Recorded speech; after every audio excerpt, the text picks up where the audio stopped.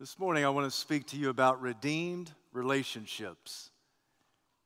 If Jesus Christ is supreme in your life, He not only has redeemed you, the individual, but He's also redeemed all of your relationships.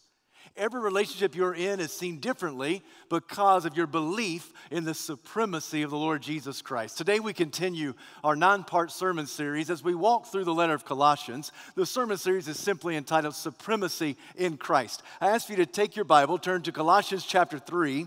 I want to read verses 18 to chapter 4, verse 1. Once you find your place in sacred scripture, please stand out of reverence to the public reading of God's holy word. Colossians chapter 3, I'll begin at verse 18. Wives, submit to your husbands as is fitting in the Lord. Husbands, love your wives and do not be harsh with them. Children, obey your parents in everything, for this pleases the Lord. Fathers, do not embitter your children or they'll become discouraged. Slaves, obey your earthly masters in everything, and do it not only when their eye is on you and to win their favor, but with sincerity of heart and reverence for the Lord. Whatever you do, work at it with all your heart as working for the Lord, not for men, since you know that you'll receive an inheritance from the Lord as a reward. It is the Lord Christ you are serving. Anyone who does wrong will be repaid for his wrong, for there is no favoritism. Masters, provide your slaves with what is right and fair, because you know that you also have a master in heaven. May God add His richest blessing to the reading, the preaching, understanding, and obedience of His perfect word. You may be seated. If you were with us last Sunday, you heard me say that belief and behavior are inextricably tied together. What we say we believe ought to be reflected by how we behave, and how we behave ought to be shaped by what we believe. Paul spent the first 2 chapters speaking of our belief in the supremacy of Jesus Christ. Then beginning in chapter 3, he draws out some behavioral implications based on that belief. The first 17 verses of chapter 3 focus on you as the individual. Because you believe in the supremacy of Jesus Christ, you routinely set your hearts and minds on things above. This is not something you do once. It's something that you do on a repetitive, regular basis. You continue to set your heart and set your mind on things above. Now, the way you do that is by putting to death your earthly nature and being robed in the righteousness of Christ. So we said last week that metaphor of putting to death is a violent term. It means to slaughter, to slay, to mortify, to kill. We are to slaughter those grave clothes, and we are to put on the grace clothes of our Lord Jesus Christ. When you get to verse 18, Paul the apostle expands the influence of the supremacy of Christ in your life. It not only affects you, but it influences and affects every relationship. So in verses 18 and 19, he speaks to wives and husbands. 20 and 21, he speaks to children and their parents. Verses 22 following into chapter 4, verse 1, he speaks the relationship between a slave and his master. We'll talk about that, but I want you to reference it and put it in the context, if we brought it in today, of the workplace relationship between employee and employer. In other words, what Paul is saying is that every relationship is changed because of your belief in the supremacy of Christ. He begins with the most intimate of relationships, husband and wife. He then begins to move out from that intimate relationship to the parental relationship, and then he goes outside of the household into the marketplace. So that if you are redeemed, not only are you redeemed as an individual, but you're redeemed in all of your relationships, because belief and behavior are inextricably tied together. So if we say we believe in the supremacy of Christ, it must affect how we interact in all of our relationships. So this passage breaks out nicely into 3 sections. So in good Baptist preacher fashion, there will be 3 points to this sermon. It will not conclude with a poem, but you might suspect it just might conclude with the quotation of a hymn. So when we get done with that hymn, you'll know that we're probably almost done. So for the first point, here we go. Since we believe in the supremacy of Christ, it leads to merciful marriages. Since we believe in the supremacy of Christ, it leads to merciful marriages. The little girl was only 5 years old. She had just watched the Disney classic movie Cinderella. She wanted to test her grandmother's understanding and knowledge of that story. The grandmother said to her granddaughter, "I know what happens in the end." And with open-eyed anticipation, the granddaughter wanted to check the veracity of her grandmother, and she simply said, "What happens?" And the grandmother said with full confidence, "They lived happily ever after." And the 5-year-old granddaughter said, "No, they didn't live happily ever after. They just got married." Now, the innocent comment of that 5-year-old is a reality for many marriages in the church and outside the church. It's not that we live happily ever after. We just get married. Friend, if you believe in the supremacy of the Lord Jesus Christ, it will affect your marriage so that you can say, "We lived happily ever after." Paul says, "Wives, submit to your husbands as it is fitting in the Lord. And husbands, love your wives and do not be harsh with them." For Paul to identify the wife is a radical statement. The commands that he gives in these few verses, they would fly in the face of the Roman culture, and they fly in the face of our culture as well. But for Paul to begin by saying a wife has a responsibility, that a wife has something to do, that she is not just a thing, but she's a person, is a significant statement. William Barclay said in a Roman culture and context, a wife was regarded as a thing. She was just nothing more than a possession. Oftentimes, she was forced to live in seclusion, and she existed only to do the bidding of her husband. Now, elsewhere in Roman culture, it was also believed that a woman, not just a wife, but a woman, could not own property by herself. And her testimony was not valid in the court of law. Why? Because she was a woman. If you stop and think about the gospel story, it really turns everything on its ear, doesn't it? For do you remember the first people to take note that the tomb was empty? Women. Women went to the tomb early on Sunday morning, the first day of the week. They wondered who was going to roll away the stone for them. And they discovered that the angel had come, rolled away the stone. "Why are you looking for the living among the dead? He is not here. He is risen." Just as he said, those ladies went back, told the disciples. They gave a testimony that the tomb is empty, and the disciples actually believed them. They ran to verify what was told to them, and sure enough, they discovered the tomb is empty and Jesus is alive. Isn't it amazing? Our God is so great, so massive, so merciful. He tells that great good news first and foremost to women. Women are not a thing, they are a person. A woman is not just a thing, she's not just a possession. She has intrinsic value in the sight of God. So for Paul to say, wives, he is automatically, right from the chute, declaring that this wife has value. She is stamped with the imago Dei, the very image of God. That same image that stamps the man is the same image that stamps the woman. Wives, submit to your husbands as fitting in the Lord. That word submit, it's a military term. It means to arrange oneself under. It is the idea of relinquishing of rights. We would say to lay down the rights card. A woman, a wife, is to submit to her husband, for it's fitting to the Lord. This is a consistent message throughout the New Testament. Paul speaks of it elsewhere in Ephesians. Peter speaks of it in 1 Peter chapter 3, just to name a few places. But this idea, this notion that a wife is to submit, that she is to arrange herself under her husband, it flies in the face of every culture. It goes all the way back to our first parents in the Garden of Eden. Do you remember when Adam and Eve fell and the Lord came and disciplined them?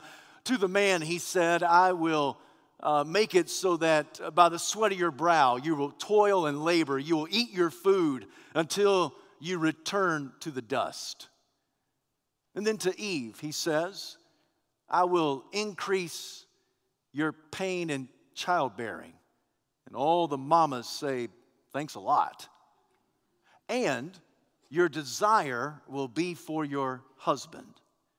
We've mentioned before that word desire has nothing to do with sexual desire.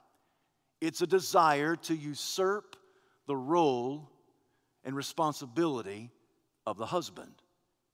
There's always a temptation for the wife to usurp that role.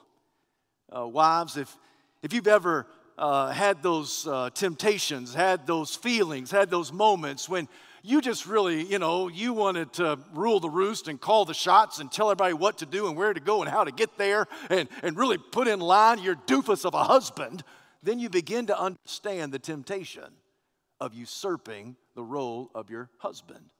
I need to be upfront and I need to be clear. You do realize that I believe the Bible preaches and teaches complementarianism.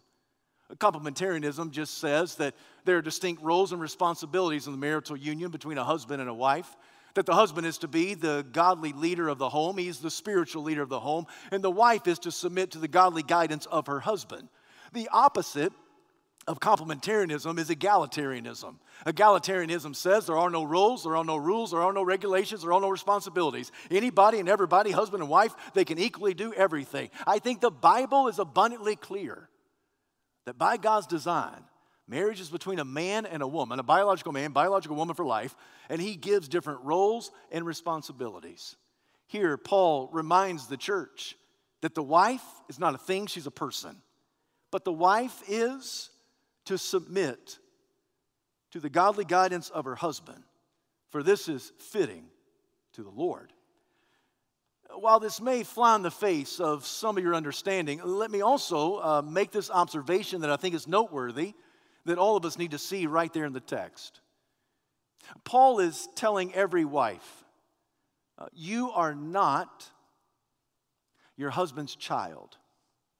You're not your husband's slave or servant.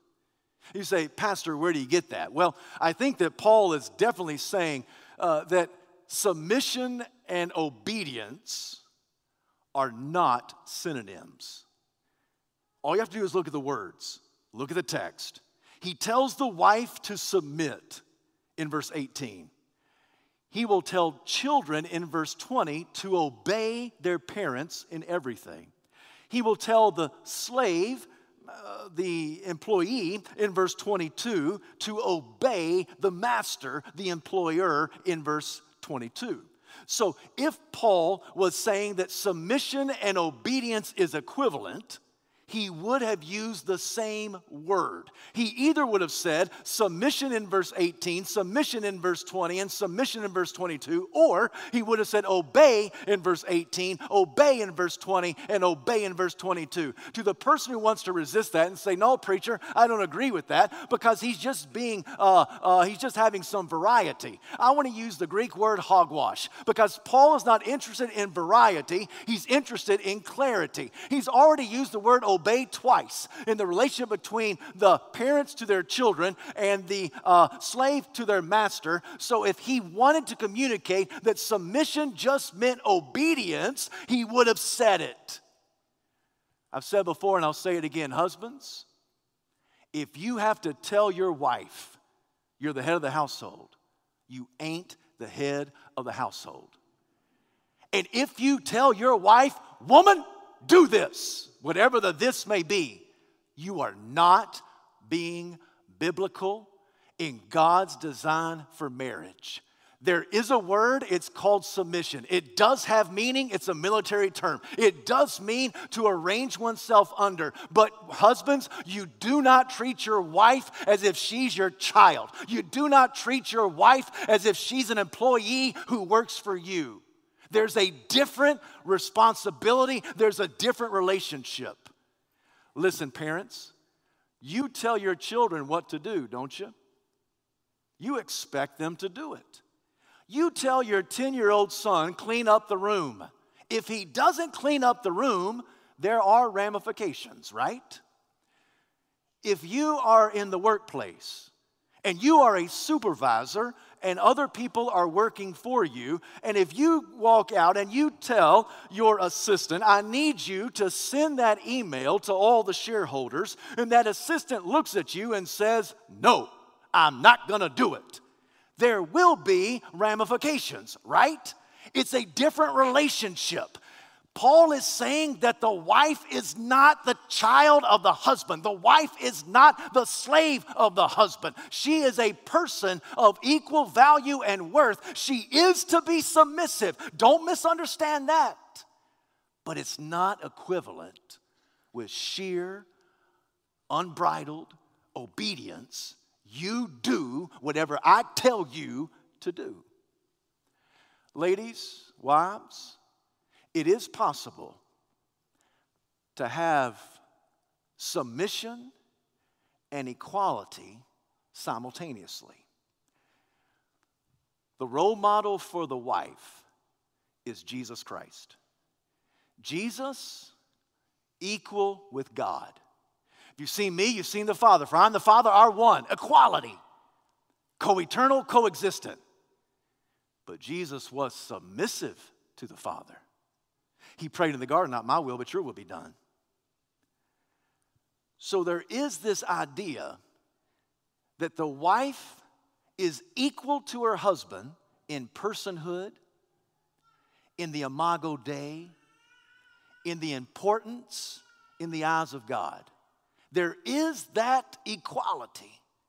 But there is also this command of Scripture that wives submit to their husband. It is a relinquishing of rights. It is the arranging of yourself under the direction of your husband. It is resisting the temptation to usurp his role and responsibility as a spiritual leader of the home.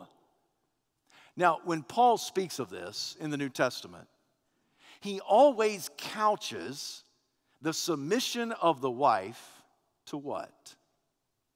The love of the husband. Does he not? He always says, wives, submit to your husbands. In our case, it's fitting in the Lord. Husbands, love your wives and do not be harsh to them. Elsewhere he says, love your wives as Christ loved the church. So the guardrails for the husband is love. If the husband, since the husband believes in the supremacy of Christ, he understands that his role and responsibility is to love his wife as Christ loved the church. To love his wife and not to be harsh to her. Now the word love is agape love. It's the word that Paul uses. It's the word he uses routinely. That the love the husband is to have for his wife is mirrored by the love that God has for us. It is unending, it is undeserved, it is unmerited. It is a love with no strings attached. A husband does not love his wife for what he gets from his wife. A husband does not withhold something from his wife because she did not do what he told her to do. No.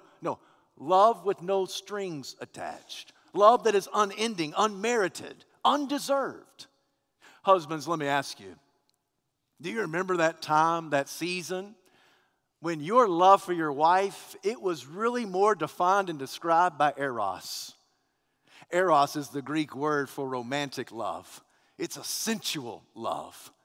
It's that love of just that intimacy, that romance. You husbands are looking at me like you don't know what I'm talking about. You know exactly what I'm talking about. My hope and prayer is that you have eros love in your marriage all the years of your life. But eros love won't take you home. Eros love won't take you the distance. Husbands, do you remember when that eros love, it was accompanied by phileo love. Phileo, it's the love that communicates a deep care and compassion and concern. It's not just that you love your wife because of the sensual romance. No, you love her just because you love her. You love her just because you have a deep care and a deep concern for her. Eros will get you some places. Phileo will get you a little bit further down the road. But if you want to take it home, if you want to go the distance throughout the years, husbands, we've got to learn that agape love. It's a love like God has for us. It's not to the detriment or the abortion of eros and phileo. No, we still have eros love, we still have phileo love, but over all of it is that agape love. It is God's love. That's the guardrails for us. As husbands, we are to love our wives. And Paul says, do not be harsh with them. Oh, that word harsh, it really means make them bitter. Don't treat your wife in such a way that over the years, she'll become bitter towards you. Have you ever met a bitter old woman? Yeah, I have too. You ever met a bitter middle-aged woman? Yeah, I have too. You ever met a bitter young woman? Yeah, I met her too. If you've ever met a bitter woman, and that woman happens to be married, it could be that that's just her personality. I mean, she's just negative. She's just bitter Betty all the time, right? She's just bitter all the time. It could be her personality. It could be that partly it's the responsibility of her husband. Some of that bitterness of Betty is placed on the shoulders of her husband because he treated her harshly. She became bitter. See, what Paul is telling the church is that if Christ has redeemed you, that if you believe in the supremacy of Christ in your life, then it also redeems your marriage so that you have a merciful marriage. There's a second point. If you believe in the supremacy of Christ, it leads to productive parenting. That's verses 20 and 21. Children, obey your parents in everything. Fathers, do not exasperate or embitter your children, for they just might become discouraged. This command for children to obey, it's a requirement of action and attitude. Not just do the right thing, but do it with the right attitude. Parents, have you ever told your children what to do, and they do it, but they have a bad attitude in doing it? That doesn't happen to you? Never happened? Well, maybe. But you know what it is. They do the right thing, but they have a terrible attitude about it. Here, this word obedience, when it says for children to obey their parents, it means that you do the right action and you do it accompanied with the right attitude. Children, obey your parents in everything. In everything? In everything? Is there any qualification? Is there any restriction of everything? And I would tell you yes. If you have a parent who's telling the child to do something immoral, unethical, illegal, ungodly, by the grace of God, I pray the child doesn't do it. Just because Paul says do it in everything, he's not meaning everything under the sun. He's meaning everything that leads to godliness. Because a parent is not supposed to tell the child to do something that is ungodly, criminal, unethical, and the child has to obey. No, you obey because your parents are godly people. And they're telling you what to do that will lead you unto godliness. Children, obey your parents in everything. Fathers, he says, do not exasperate, do not embitter your children. Embitter, exasperate means to stir up or provoke. This is the father who is constantly poking and prodding at the child. Always negative, always complaining, always poking at the appearance or the weight or the grades or the posture or the athletic performance. How did you miss that ball? It came right to you. Why do you think you got to eat 3 pieces of cake? You don't have to have that much cake. You're getting fat. Stand up straight. Stop slouching. It's the father, it's the parent, it's just always poking. Now, there are times that the parent thinks this is making their skin thick. It's helping them, it's making them stronger. Because if it doesn't kill them, it'll make them stronger. The reality is, Mom and Dad, you are puncturing their esteem. Don't misunderstand me. I am not telling you to coddle your children.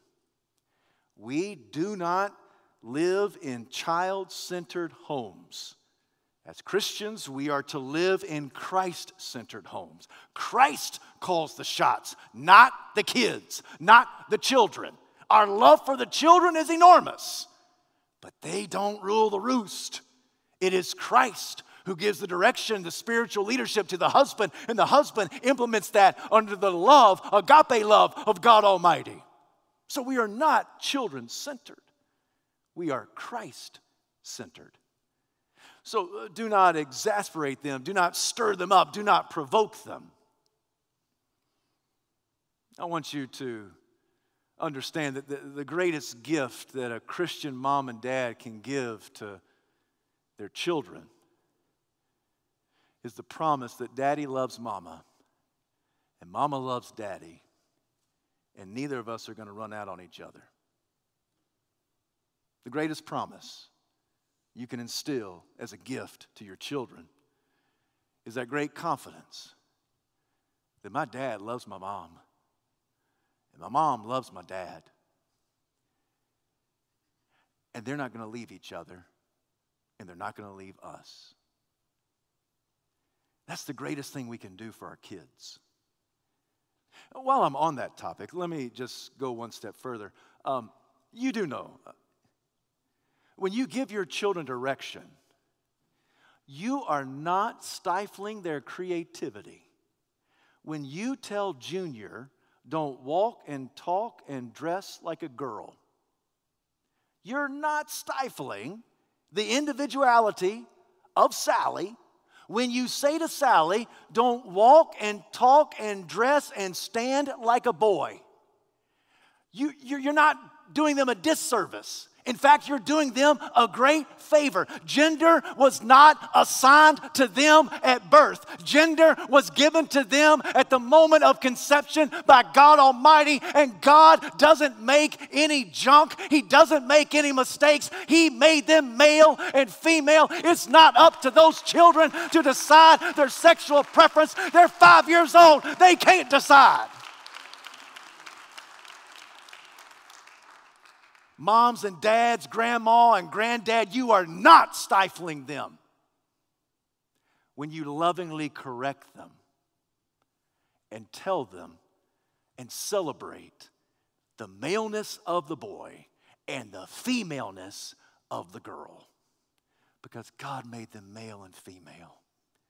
And we have to celebrate that by God's design. You know, I've met some parents who say, you know, I just got to trust Johnny because my Johnny wouldn't lie to me. And I want to say to every parent who believes that your child will never lie to you. You did not hear that from this pulpit. You did not read this from this Bible. The heart is a deceptive place. It's beyond all cure.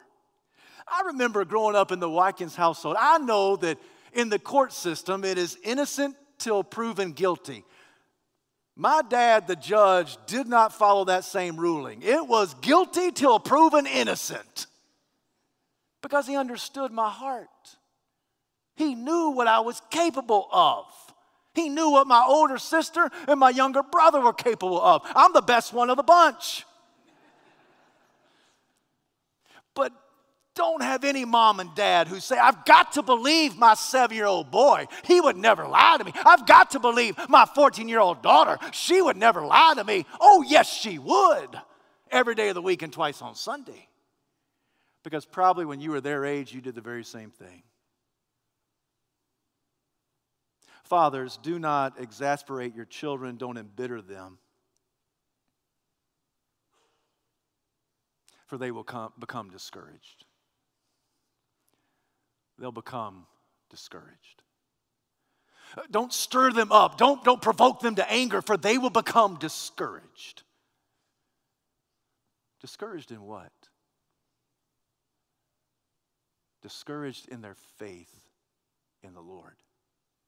It's not just don't discipline your children because it might make them sad. Don't correct your children because they might get down. Don't ever discipline your children. Don't ever put them on the right path because it just might make them upset. It might discourage them. The word does not mean keep your children from all forms of discouragement. What it does mean is don't discourage them in their faith. Now, why would Paul specifically tell fathers, do not exasperate your children? Why didn't he say it to moms as well? He said it to dad. Fathers, do not exasperate your children, or you might discourage them. I know your text does not read in the faith, but that is implied. Why does he say that? I contend, and I think it's been proven over and over again, that a child's perception of the heavenly daddy is shaped by that child's perception of their earthly daddy. It's true in general for both mom and dad, but specifically, it's true in the case for the father. As dads, as men, as fathers, we carry a huge mantle of responsibility. Not only are we shaping the bitterness or lack thereof of our wives, but also the bitterness in the faith or lack thereof, discouragement in their walk with Christ of our children. Because if a child has an earthly dad that's absent, they'll believe that their heavenly daddy, God, will be absent. If a child had an earthly dad that ran out on them, that child will automatically assume there's coming a day when God will run out on me. If they had a dad on earth that was never pleased with them, they'll automatically assume that God Almighty will be never pleased with them. If they had a father that was always on them, always badgering them, they'll believe that God Almighty will always be on them and always badgering them. But the flip side is also true.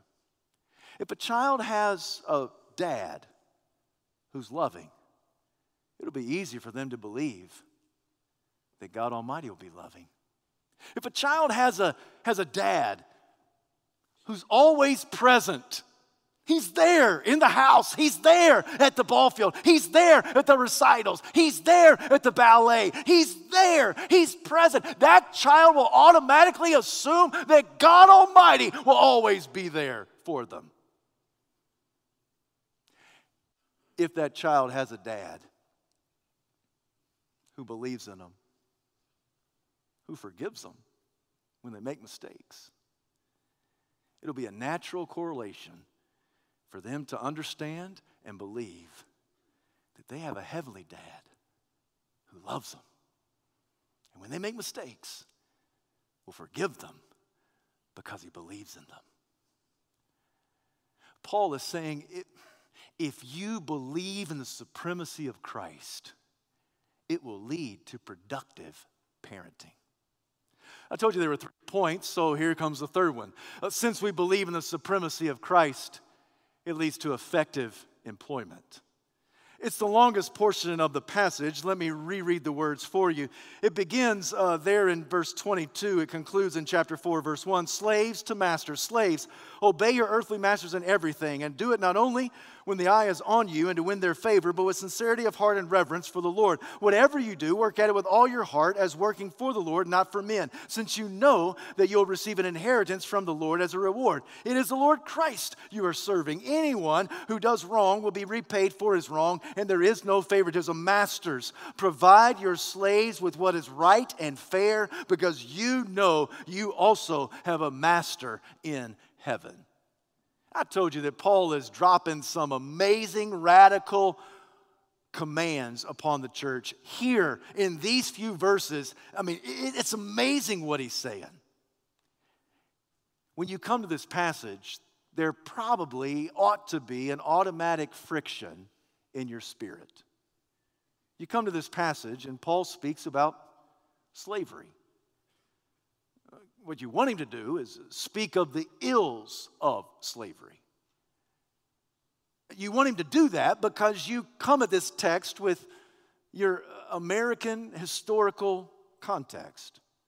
That in our culture, the American experiment began with slavery. Slavery of a people based on the color of their skin.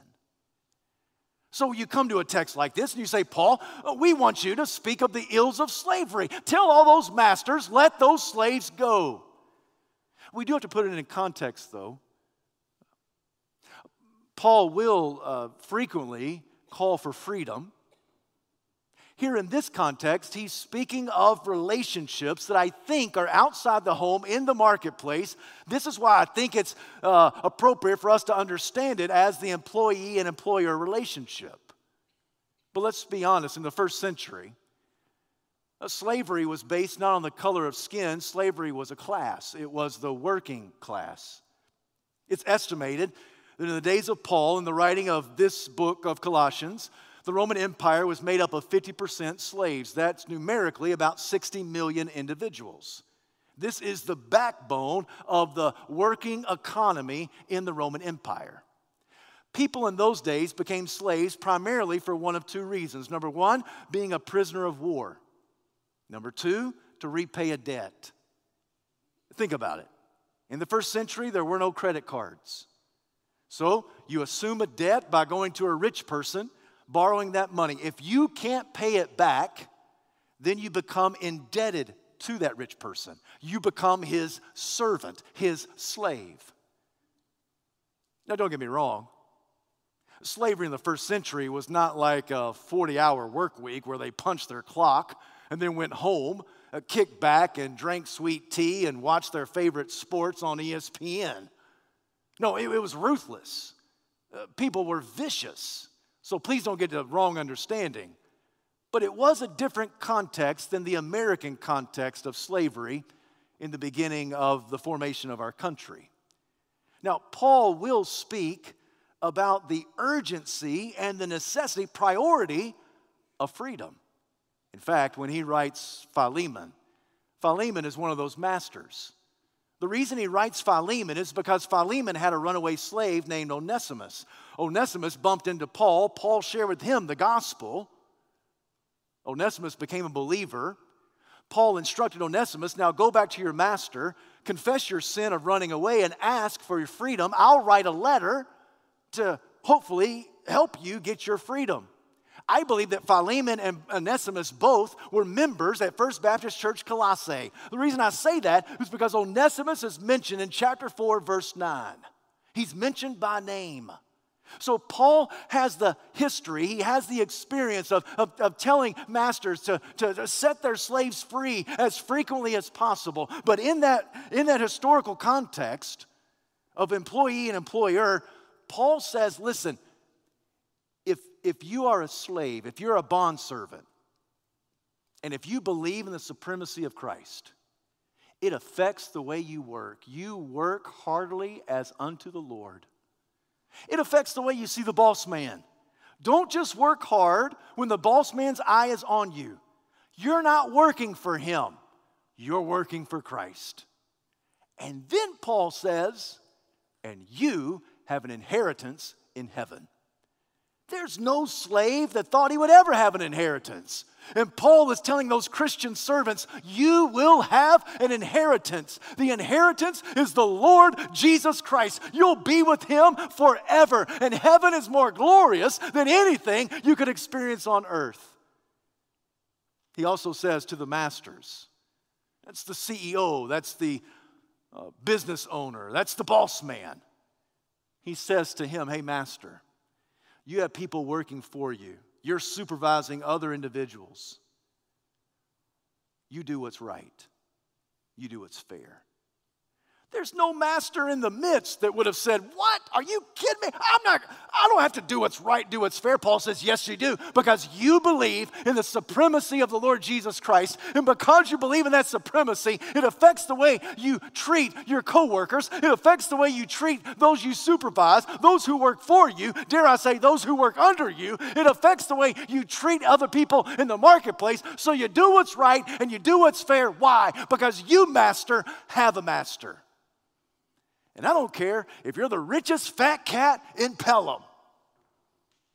You treat people right and fair because you have a richer fat cat over you, and his name is King Jesus. Because Jesus is sovereign and supreme. He's prominent and preeminent. And if we really believe that's who Jesus is, it affects our marriage so that it's merciful. It affects our parenting so that it is productive. It affects our employment so that it is effective. It affects every relationship that we have. So this morning, what Paul is doing, and what I'm urging you to do, is to examine every relationship that you have. Put the lens of the gospel upon every relationship. Husband and wife, parent and children, children to their parents. Every relationship you have in the marketplace, the workplace, whether you are the CEO boss man or boss woman, or whether you are an employee that works a part-time hourly wage. Because Paul says all these people are in the church. And all these people, if they're in Christ, they're brothers and sisters in the faith family. So we treat each other the same way in church as out of church. We treat each other to the glory of God. Friend, can I ask you, do you have a relationship that's a hot mess? Do you have a relationship that is just really out of sorts? Do you have a relationship that is worrisome to you? It weighs heavily on your heart. You know that if it's not for the grace of God, it won't turn out well.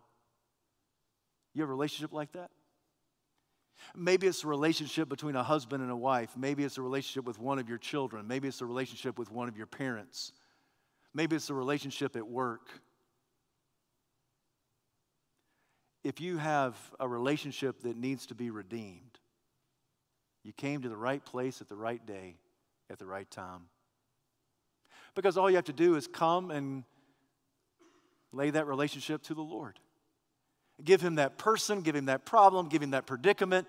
Confess your sin, your wrongdoing, repent from that. Say, Lord, please give me the strength and the power to do the right thing, for I falter and fail far too many times. Help me, Lord Jesus, to glorify you, for I believe in the supremacy of Christ, and let it be revealed by all of my relationships. All to Jesus I surrender. And all to him I freely give. I will ever love and trust him. And in his presence I'll daily live. So I surrender it all to him, my blessed Savior. I surrender it all. I gave you the 3 points. And that's the quotation of the hymn. So you know we're about done. So now it's your turn. Do you have a relationship that's out of line? Give it to Christ. The only way you can do that properly is if you have a personal relationship with the Lord Jesus Christ. Because that relationship with Christ dictates every other relationship. So if you're here today, you've never accepted Jesus Christ as Lord and Savior, I call you unto Christ. If you are a believer, but you have a relationship that is not where it's supposed to be, I call you to surrender that to the Lord and his supremacy. We're going to sing a song. If you need to respond, you come.